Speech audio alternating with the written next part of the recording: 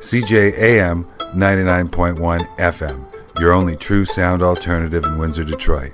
CJAM broadcasts from the University of Windsor locally at 99.1 FM and to the world at www.cjam.ca.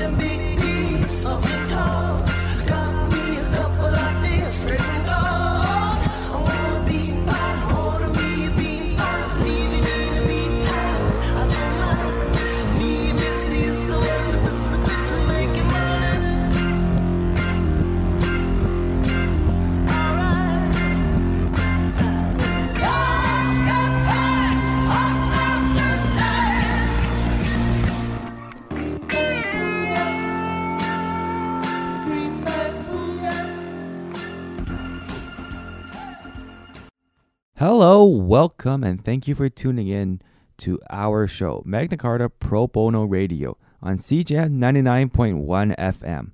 This is Victor, your host for the afternoon, alongside your co-host Mark. It's a quick recap of Pro Bono Students Canada as an organization if you're tuning in for the first time. So Pro Bono Students Canada, or PBSC for short, is a national organization of pro bono students with chapters in 22 Canadian law schools. PBSC is the first pro bono organization in the country, and it works with law schools and the bar to deliver high-quality legal services. PBSC was established in the fall of 1996 at the University of Toronto Faculty of Law. Since then, it's gone on to have a presence in 22 of 23 law schools in Canada. At PBSC, we have an extensive program where students are given the chance to be placed in areas that recognize specifically focusing on access to justice. In fact, Supreme Court Justice Rosalie Abella has described PBSC as one of the most visionary undertakings I have seen in my 40 years at the bar. PBSC has a mandate which is threefold. First, to train future lawyers by providing practical, supervised learning experiences for students. Secondly, to increase access to justice for low-income individuals and non-profit organizations. And finally, to promote a culture of pro bono in the profession. So, as we know, legal services can be quite expensive, and many of those in the community are unable to retain legal counsel. Having organizations like Pro Bono Students Canada is a great way for many of us as law students to get a chance to help out in the community and to see the side of those who otherwise might not have access to lawyers. So definitely it's a great chance for all of us to take part in pro bono work under a supervised environment with lawyers from the local community. So, before we get into our show today, I'd like to actually do a brief intro of myself and my co-host Mark, so you can get to know us a little bit better before we embark on our journey together of legal discovery and commentary. So, both of us are former Mustangs turned Lancers, so we're horses that picked up spears, I guess. But definitely, we both went to Western for our undergrad. I did my undergrad first for 2 years at Media Information and Technoculture, and then 2 years at Ivy Business School. And Mark, you... I did my undergrad in international relations. It was really cool. It was sort of a mix of political science and history. But by the end of it, I think I took like a pretty good bunch of both courses. So I couldn't say that I like one side more than the other. How about you? Did you like FIMS or Ivy more? That's a great question because I think both of them were so interesting and they were so different in their approaches, not just to interpretation of problem solving, but also how they taught us. So definitely with FIMS, we had a lot of Socratic method. With Ivy, there was the case-based discussion. So it's definitely interesting to see different means of, learning from different programs. And then, of course, being able to go to Western was definitely a great experience for us. And I'm excited to be a part of Windsor now, too. Yeah. My favorite thing, I think, so far about Windsor is definitely the community. For sure. When I remember I was, you were actually there at the open house at McCarthy Tetrow. And I think it was, March? I was there and I got to meet the administration and they were all so friendly and Absolutely. They took the time out of their day and they made effort to actually know who I was and to remember who I am, because I remember when I came during orientation week, they pointed me out and I was like, oh my God, like I remember you. You were at McCarthy Tetrow. And here I am just like deer-eyed, like, whoa, what? You remember who I am? So that's definitely a unique experience that I haven't gotten so far, Same. And it was interesting because we were both together at that first McCarthy Tetrow event. It's where we actually met. Right. And now the dream team is assembled. Yeah, look at us now. Just PBSA radio show. Right? It all comes full circle. I can't get away from you, man. Yeah. So right now, I wanted to ask a little bit about you as well. Like, why did you choose to come to Windsor Law? Definitely give the people of our show some insight into why we're here at Windsor for our law education.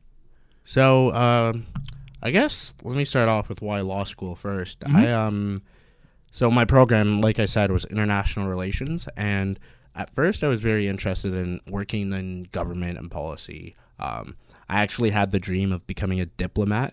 Right? It looks really cool. But I remember in my fourth year, we had this capstone project where we are essentially writing a policy paper and we wanted to send it off to the government just to, suggest certain things, right? Yep. But what I realized is a lot of that stuff is what we would be doing as a career if I went into that field of study and everything. And don't get me wrong, I absolutely loved it. But there's something about being told to do something that just makes it suck. It's like if you love playing soccer, it's like, oh, I love kicking this ball. But then once your mom comes and it's like, hey, kick that ball, you're like, oh, I don't want to do that anymore, Exactly. So then I sort of looked around and I'm like, oh, what are other options? What are things I can do? Like, I still want the option to be able to, do research and be able to look at policy implications of things. But I also wanted a more practical degree and everything. So I looked at law, and law just, I don't know, it fit with me. Also, I also made the mistake of telling my family that I wanted to be a lawyer in high school. So that's always something that's a binding agreement, isn't it? When it comes to family, They would bring it up every now and then, like, so what are you planning on doing after school? And there I was like, and then why Windsor? So I'm actually kind of from here. I lived here for a little bit when I was younger. I also lived in London, so I seem to have just hit up all my old places. I went to Western, and now I'm at Windsor, and it's like I keep coming home, I guess. So yeah, Windsor it was home for me, so I wanted to come see it one more time. How about you? Yeah, so for when I did business, I focused a little bit on marketing. And when I was working, unlike you, I actually worked a couple of years before graduating to come to school. And I just noticed that, trends in the industry where there's a lot of tech I wouldn't say revolution per se, but there's a lot of increase in tech, and it's changing the way how people do business. And as I thought about all of these changes are happening so quickly, and as we know, law can be notoriously slow to catch up to many of these changes. Innovations can occur, on a daily basis even, but it takes so much time and so many people involved to be able to amend statutes or bring cases to court. So definitely wanted to be a part of this technological revolution. Is a big part of why I chose to come to Windsor, and I had an interest in intellectual property, specifically copyrights and trademarks. Okay. Yeah. And, as we know, Windsor is one of the most well-regarded Canadian schools for intellectual property, on top of being, close to the border with Detroit and having an IP clinic right there.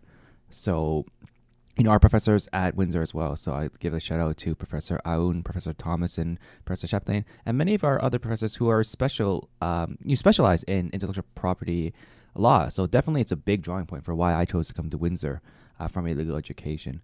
And as you touched on this as well, just the culture with the administration, but also our classmates as well. It's definitely been a great experience for me so far here at Windsor because, everyone here has been friendly. We've all been definitely helping each other as the best we can.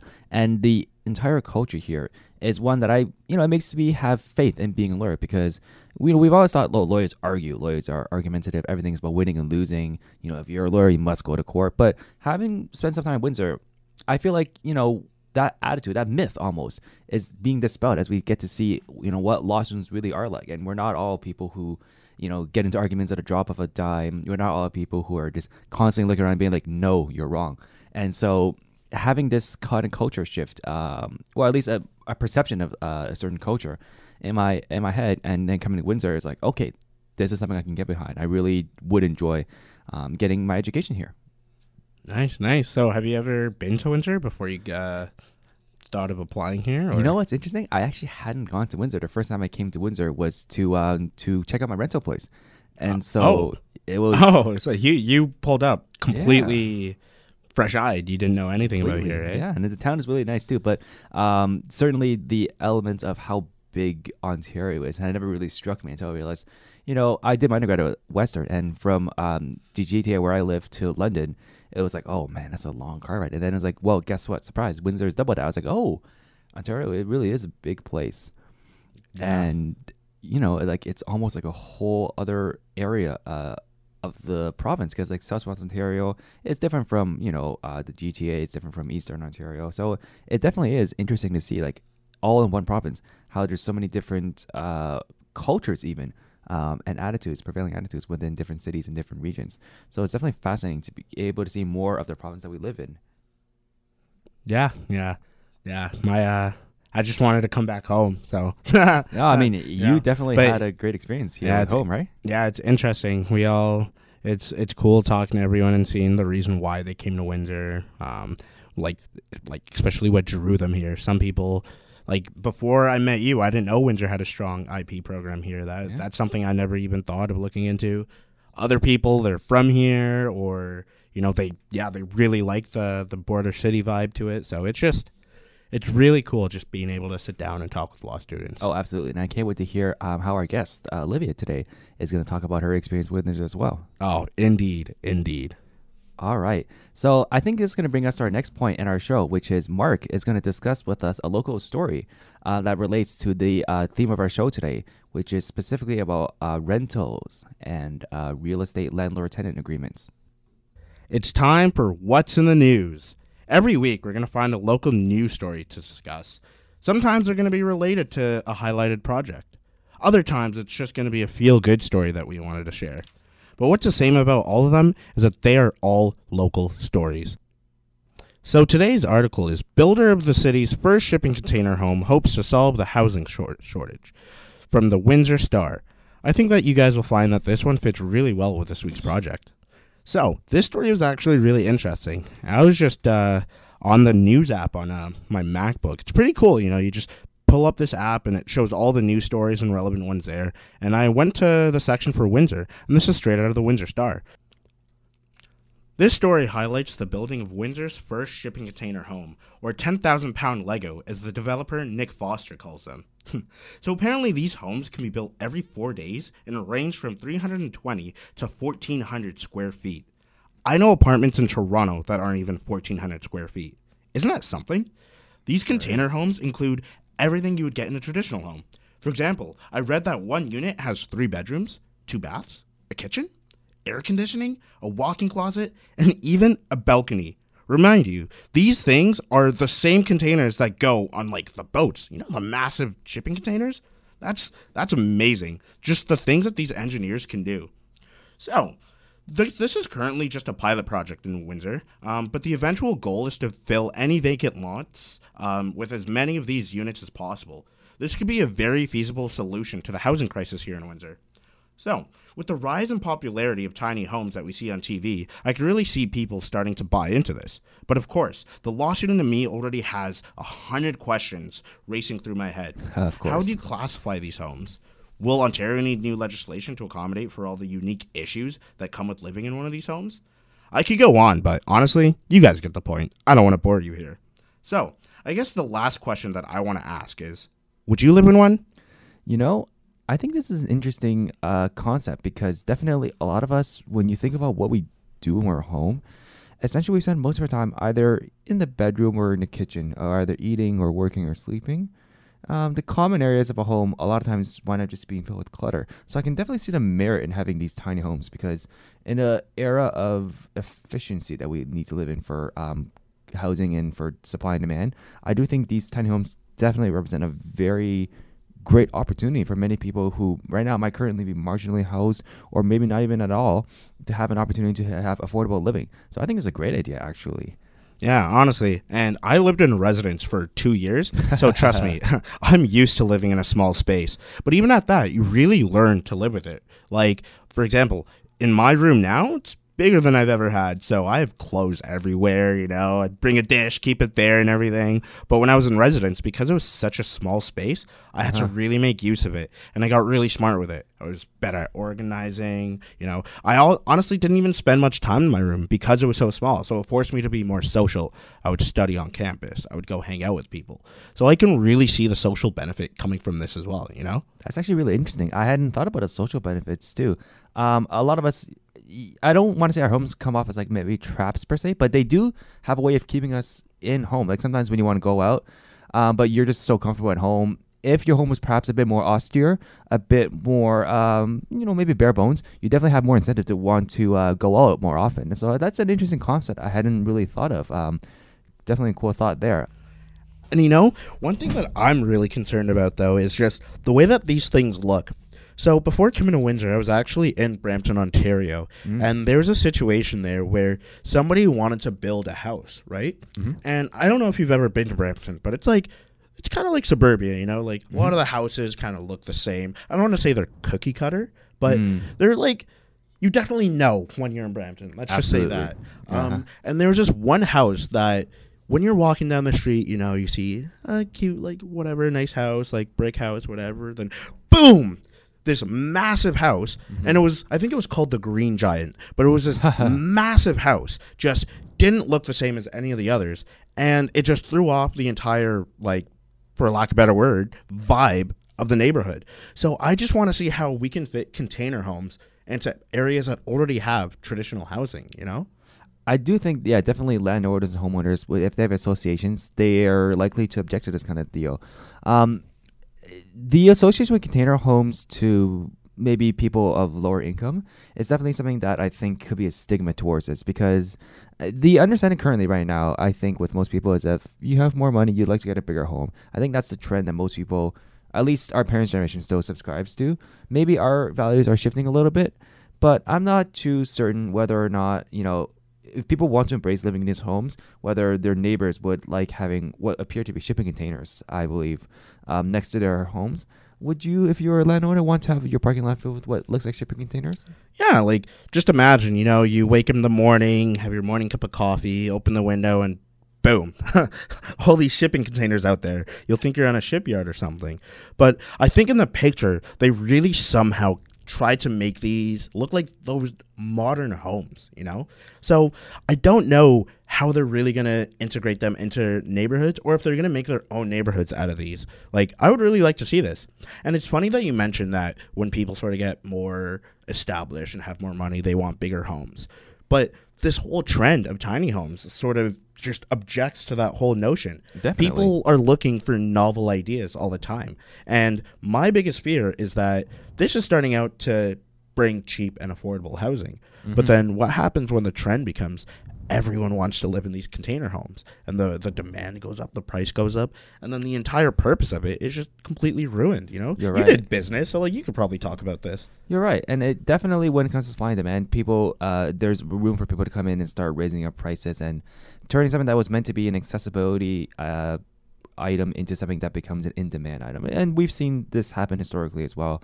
No need to get into many examples necessarily, but it is something that could potentially happen. Hopefully, we'd like to see some regulation on this area so that we can keep this as a universal accessibility issue as opposed to a new trend. Because trend makes it seem like the people who have will want to hop on and kind of eke out the have-nots. Right? So this is a concern. I think we definitely will want to keep an eye out on this. And you don't need to be a law student or even anyone remotely associated with any kind of law school to be interested in this issue, because housing really does affect everyone. And I think our guests today would definitely speak a lot about that as well. One thing I did think about, though, was these shipping container homes is the mobility aspect of it. So, many people, when they buy their homes, location, we all talk about that. Of course, yes. And then when you think about it, it's like, okay, what if over time locations change, neighborhoods change, or more importantly, what if something, another area of the town is suddenly becoming interesting and you'd like to be part of that? Having to move and sell your house definitely makes real estate lawyers happy, but it is quite expensive to be constantly moving around. So what if people who are interested in more of a freestyle mobile lifestyle would want to invest in these kind of shipping container homes, if we assume that they are indeed portable? I don't think they're going to be portable, though, because they're connected to the sewage systems and everything, they're built like traditional homes. They take these boxes or these containers, they cut holes in them, drill things into them, do all their their construction, their Bob the Builder stuff, and I think it really is meant to be there permanently.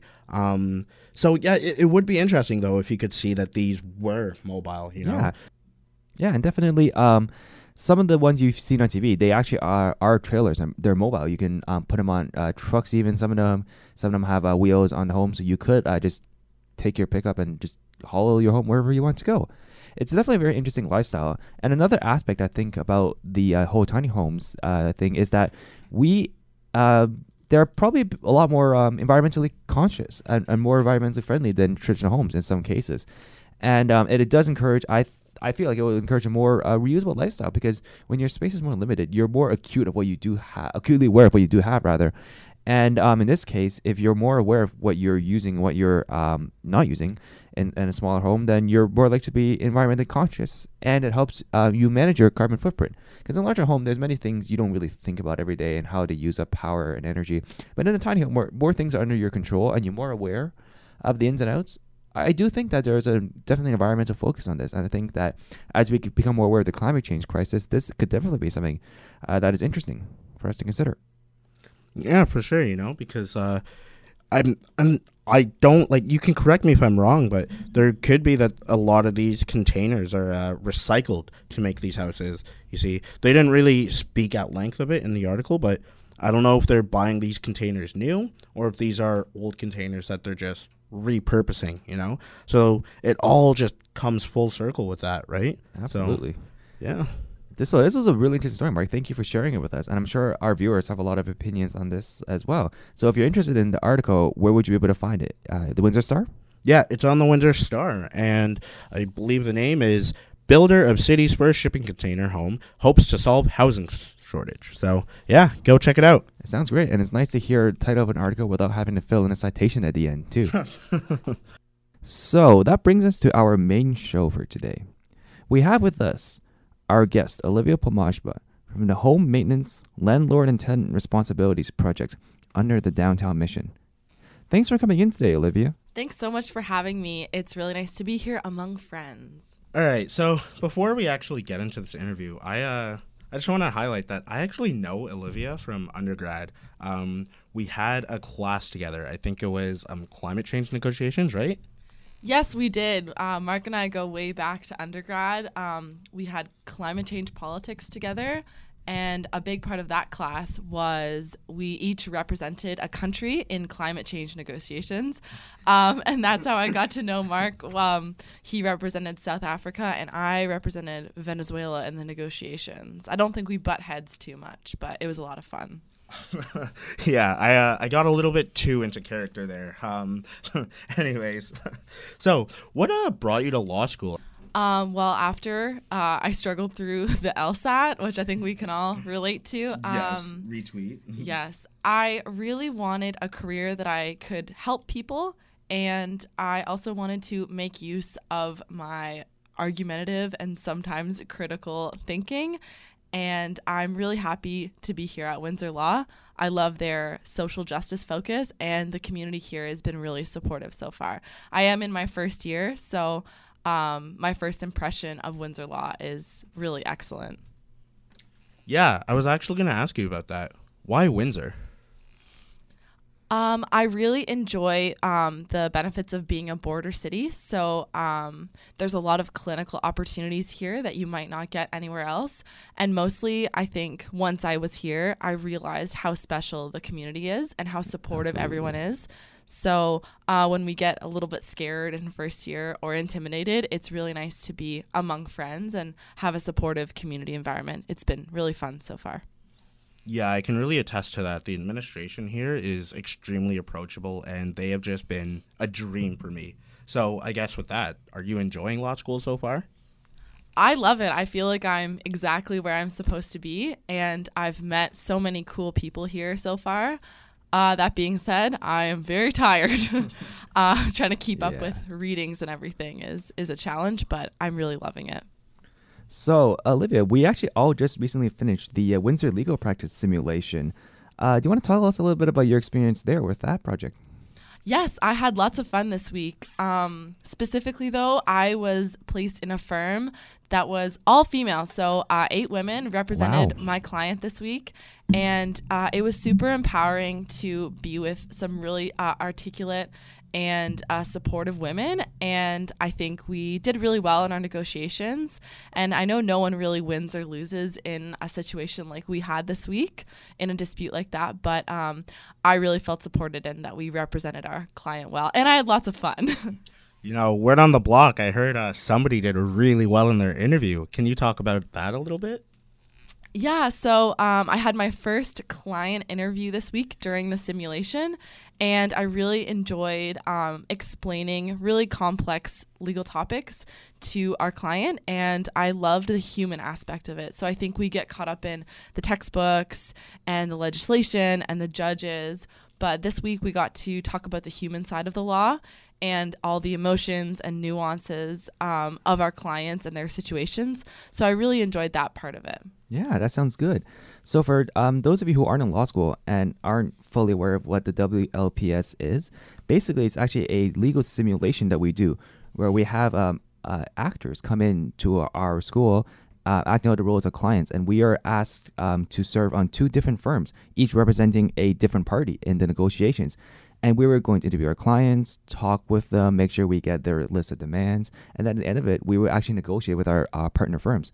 So, Olivia, was your firm on the side of the client who was the worker, or was your firm on the side of the organization?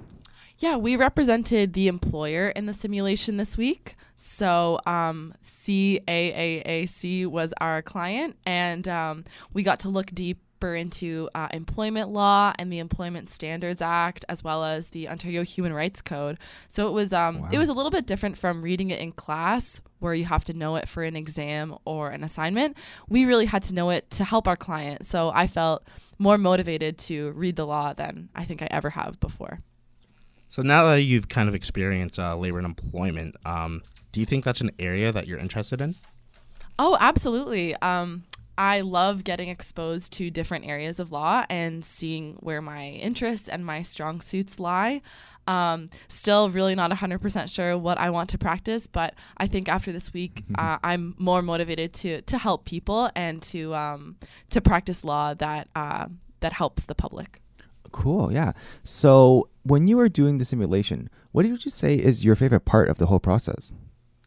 I really enjoyed the client interview and the negotiations. So getting to talk to the other side and getting to see where their positions lie and making a creative compromise that can help both of our clients was really interesting. And I thought it would be more adversarial. I thought we would be fighting with the other side, but we really had common interests. So it was nice to reconcile both of our clients' wants and needs and to help them come to a solution that helps both parties. Absolutely. I think we can all agree that with negotiations, there never has to be like a hard winner or loser. And people who come in with that stance oftentimes are looking to more often not be the aggressor. And I'm glad that our groups, we weren't paired together per se, but overall, I think both of the people in our year were able to reach great compromises that both clients were satisfied with. So that was a great experience for all of us as well. Mark, do you want to talk a little bit about your experience with WPS as well? Yeah, it was pretty cool, you know. I think that I had a very strong bunch going into it. Hearing about it from upper years, I was like, oh, I kind of wish I had a reading week. This is going to be such a tough week, you know. We're doing real client work, right? When I just really want to sleep, you know. But I got there and I saw the people that I was paired with. Even my supervisor, she would show up and just, I don't know, inspire us each and every day. So it became something that I actually looked forward to every day. And there are definitely a lot of things from this simulation that I'm going to carry on with me for the rest of my law school career and hopefully the rest of my legal career. Awesome. I'm really glad that we were able to do this. And I'd like to also thank Professor Semple and his assistant Flora Wu for helping organize this entire project, as well as all the other faculty, facilitators, and the actors that were hired. Definitely, it was a fun experience from all of us. So we'd like to give you guys a shout out on our show. So at this point, we're going to take a short break, and we'll be right back with Magna Carta Pro Bono Radio after some messages from our sponsors. The Windsor Youth Center is a free drop-in community center for homeless and at-risk youth in the Windsor-Essex area. The WYC assists people with many important things, such as replacing identification, resume writing, as well as providing meals, snacks, and a safe space for youth to come together. The Windsor Youth Center is located at 1247 Wyandotte Street East and is open Monday to Friday from 5 p.m. until 10 p.m. For more information, visit their website at downtownmission.com under the services or give them a call at 226-674-0006.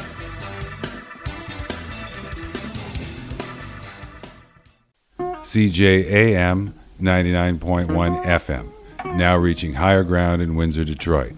CJAM broadcasts at 2,084 watts from the University of Windsor locally at 99.1 FM and to the world at cjam.ca.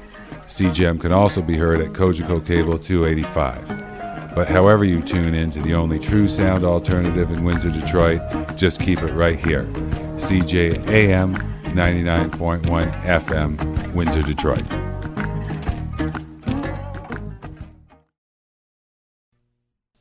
And we're back. You're listening to CJAM 99.1 Magna Carta Pro Bono Radio. Before the break, we were discussing the Landlord and Tenant Responsibilities Project with our guest, Olivia. Welcome back, Olivia. Thanks for having me. I'm so happy to be here. So, can you tell us just a little bit more about your project and the Downtown Mission? Absolutely. I'm so excited about this project, and I'm really happy to talk about it.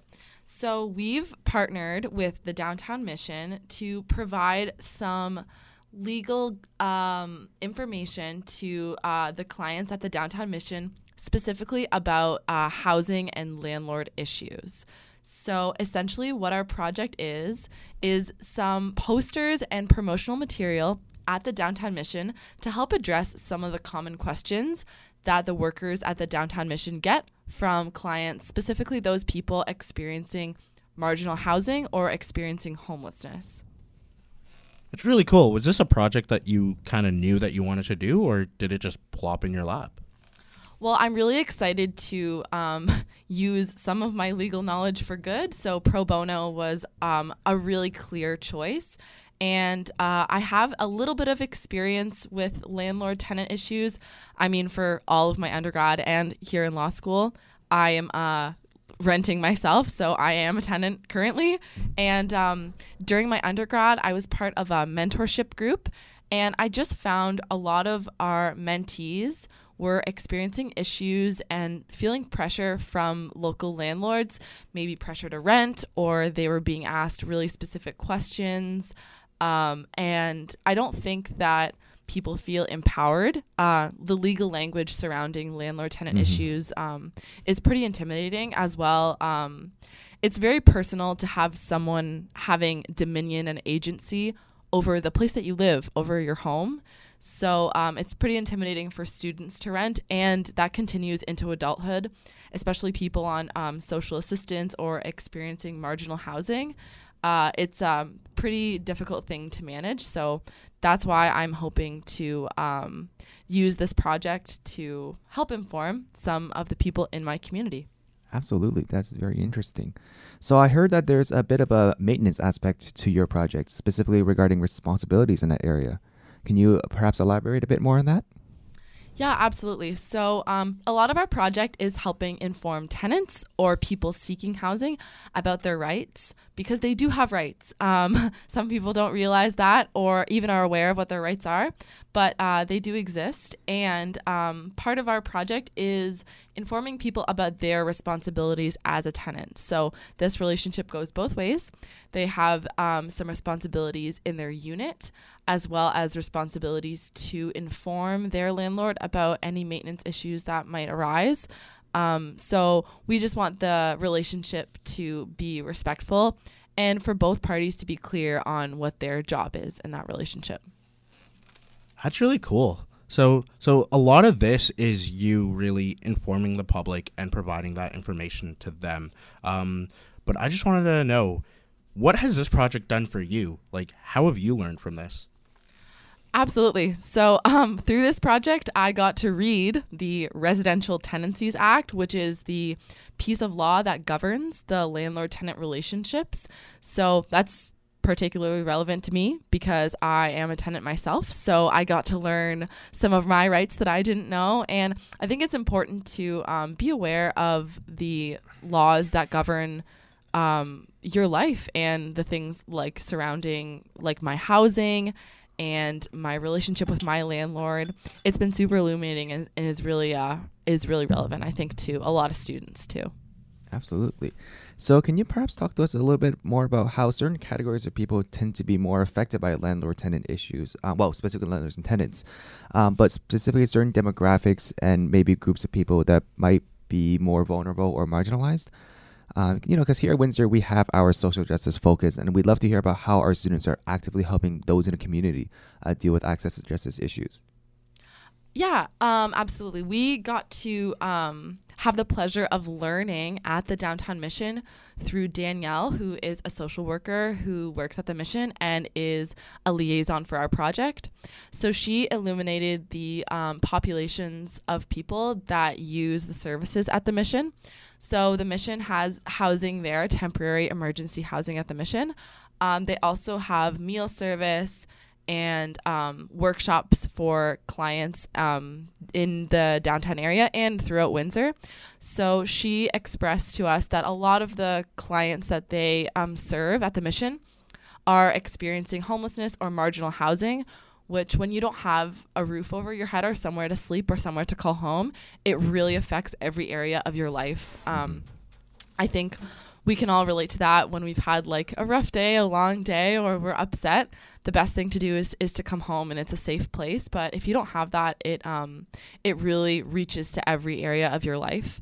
As well, a lot of the people, the clients at the Mission are experiencing some mental health struggles, as well as addiction, and maybe have some experience with landlord disputes in the past that maybe have them have a sour relationship with the idea of a landlord governing their housing. Absolutely. So we're cognizant of that as well. Windsor's a really diverse community, so there's a lot of different cultures and maybe even some new Canadians who need housing as well as anyone else here. So we are really grateful for the workers at the Mission who have really taught us a lot about the clients that they serve. Wow, that's really interesting. I didn't know that the issues regarding housing was so far spread. So with that being said, what are some issues that come across with housing that people just don't really know about? Yeah, absolutely. There's so many. And this project is only 3 people. I'll give a shout out to Alesha and Ahmed, who are my partners in this project. They're 2Ls, so I've learned a lot from them, and they're also both really passionate about housing. So I'm really just happy to be here talking to you guys and representing them. They've been awesome. Mm-hmm. Sorry, what was the question? The VCs. Tell us a bit about your volunteer coordinator as well.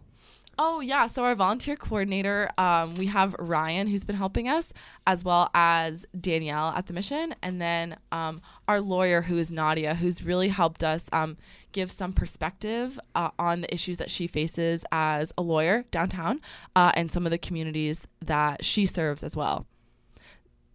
Awesome. Yeah. So back to the question. It was what are some issues that people just don't really know about when it comes to housing? Yes, absolutely. So our project focuses on people seeking housing. Specifically, my part of the project is what kind of questions is a landlord allowed to ask you and allowed to, they're not allowed to discriminate against you.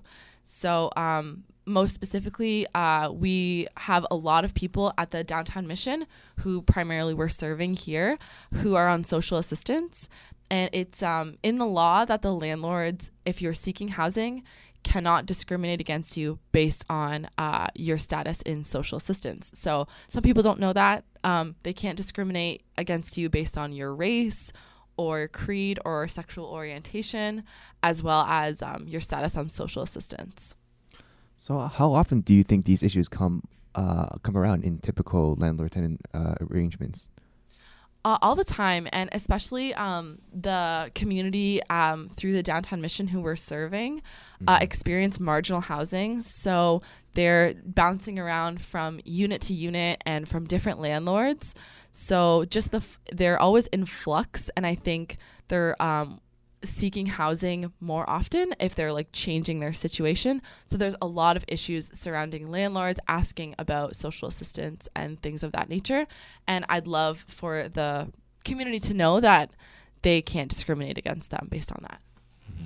Yeah. So during my undergrad, I actually I was fortunate enough to only have to rent from the private market once. I was in residence for the first 2 years, and then in my 4th year, my aunt reached out and was like, "Hey, do you want to live with me?" And of course, I took that opportunity. But even in my 1 year there was a lot that I really learned, and just a lot that I just knew I didn't know. So, like, I guess my question is like post-secondary students, a lot of us do live in rental units. I'm sure that anyone who's went to school away from home has rented at least an apartment in a house or something. So do you think that the average student knows enough about their rights as a renter? I would say pretty universally no. Unfortunately, with projects like this, we can help to illuminate some of those rights. But when you're renting as a student, me specifically, I went away when I was 18, so I was pretty young renting, and this legal contract I think was one of the first big adult decisions that I had to make. I had to go look at units. I had to go find some friends to live with. And I think it's super intimidating as a young person.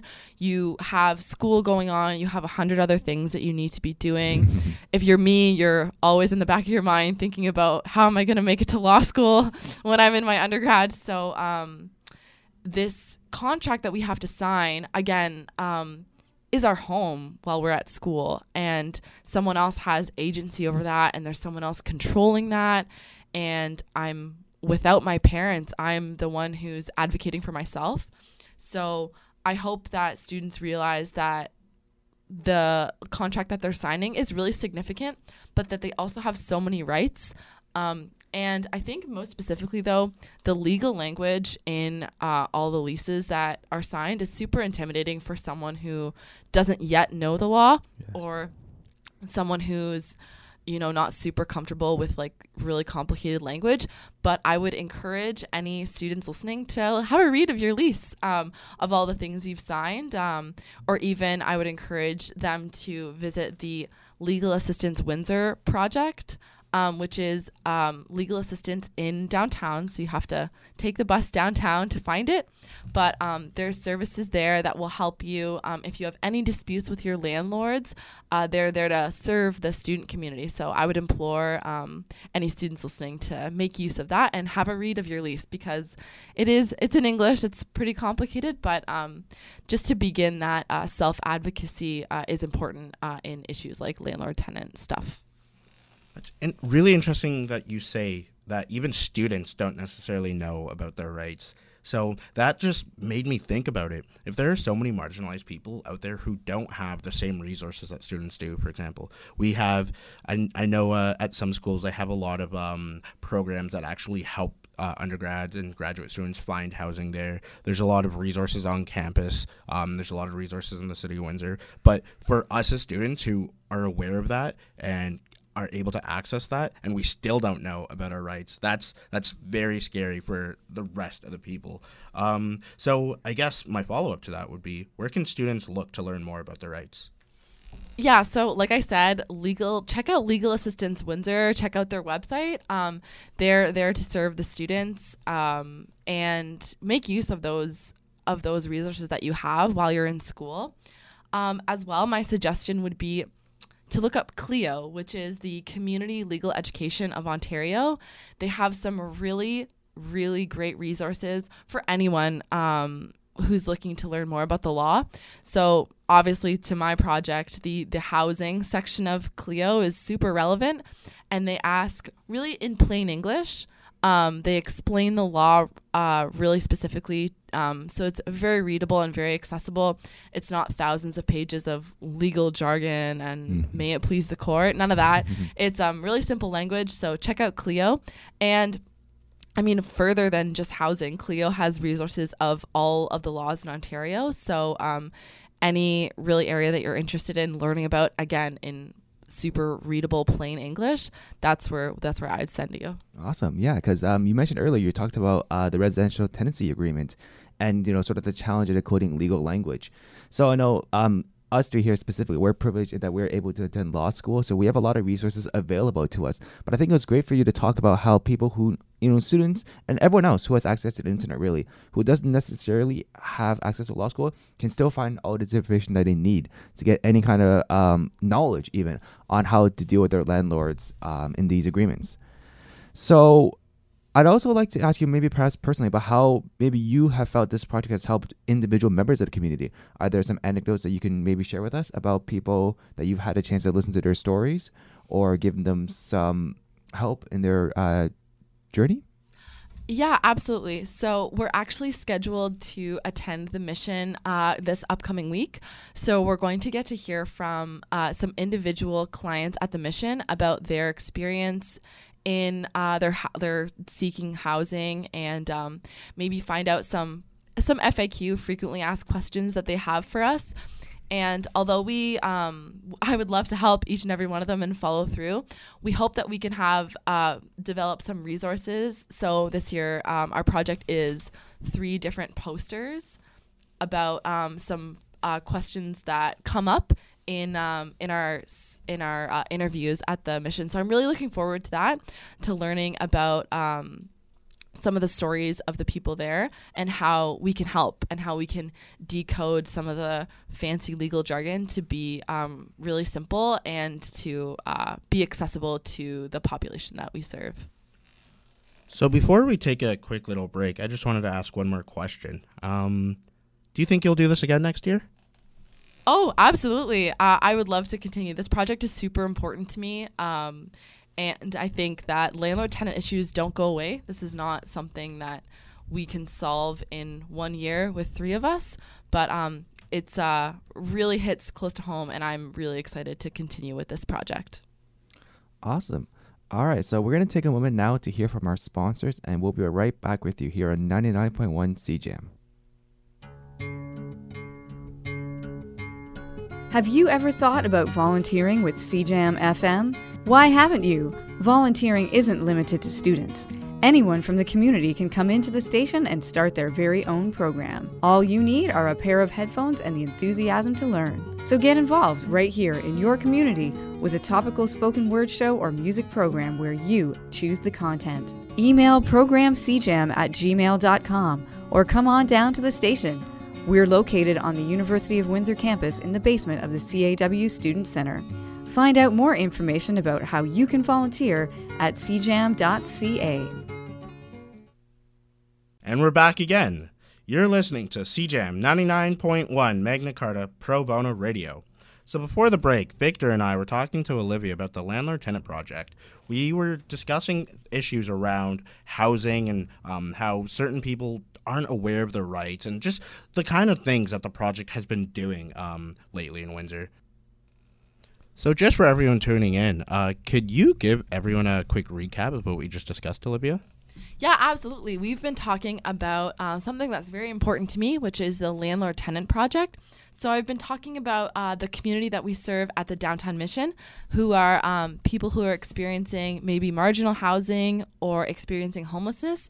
And we also talked about the importance of understanding your legal rights as a tenant and your responsibilities as a tenant. So I've highlighted our incredible projects locally. So the Legal Assistance Windsor project that can help students with any disputes they might have. And as well, online resources like CLEO, which is the Community Legal Education of Ontario, which has some awesome plain English explanations of landlord-tenant and housing issues. Awesome. So, Olivia, I wanted to ask a little bit about the situation here specifically at Windsor. So, I know many of the student body here isn't necessarily from the town. So, have you been able to get any insight on any unique challenges to housing at Windsor specifically? Yeah, like many students here, I'm an import, so I did not grow up in Windsor, and I'm a tenant here too, so I rent in the city. And I've found just in the last few years, I think we've noticed a trend of rental properties are becoming more expensive. So I think 5 or 10 years ago, it was more reasonable to rent in Windsor. And as the university grows and our programs grow, like the law school, which is an incredible program that I love. Obviously, I'm here. So that program grows every year, as well as their other programs. So there's more students renting than ever. And as industry in Windsor grows, there's more people renting. So I think that lends itself to the increased cost of housing. And as well, we learned from our supervising lawyer on this project that there is a really intense housing shortage in the city of Windsor. So there's too many people and not enough housing.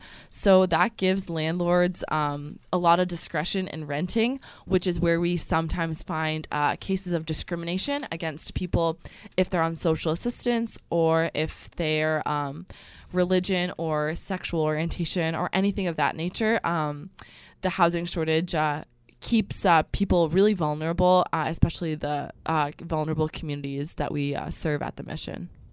Wow. So just thank you again for coming on the show with us.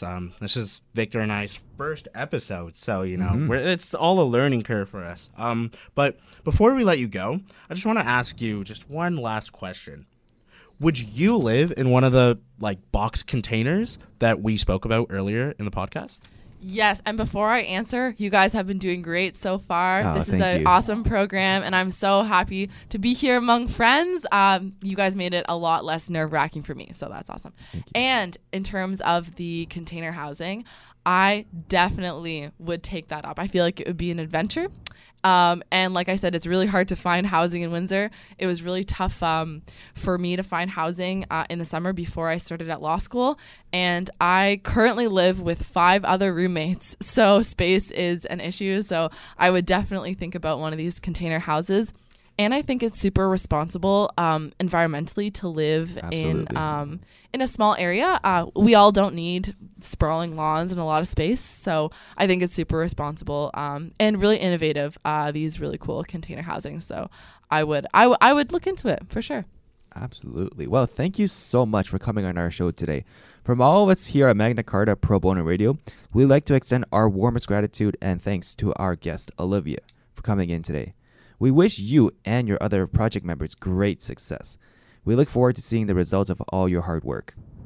Remember to tune in to CJAM 99.1 every Friday at 12 for our next Magna Carta Pro Bono radio show. You can listen anytime, anywhere by going to cjam.ca. Your hosts next week will be Charles and Nicholas. Thanks for tuning in, and we'll see you next time.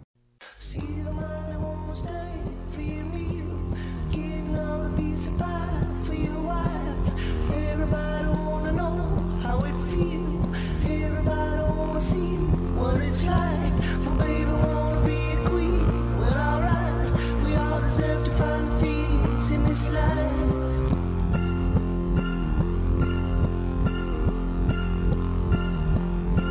So looking at a little dog in the night, there's floating out.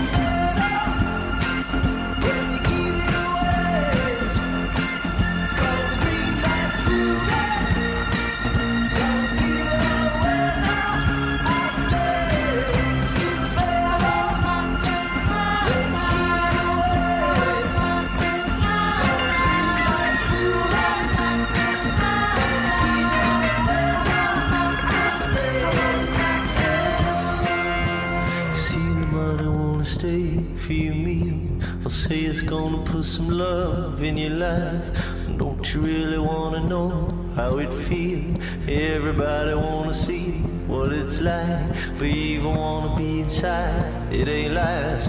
We all know there's better things in this life.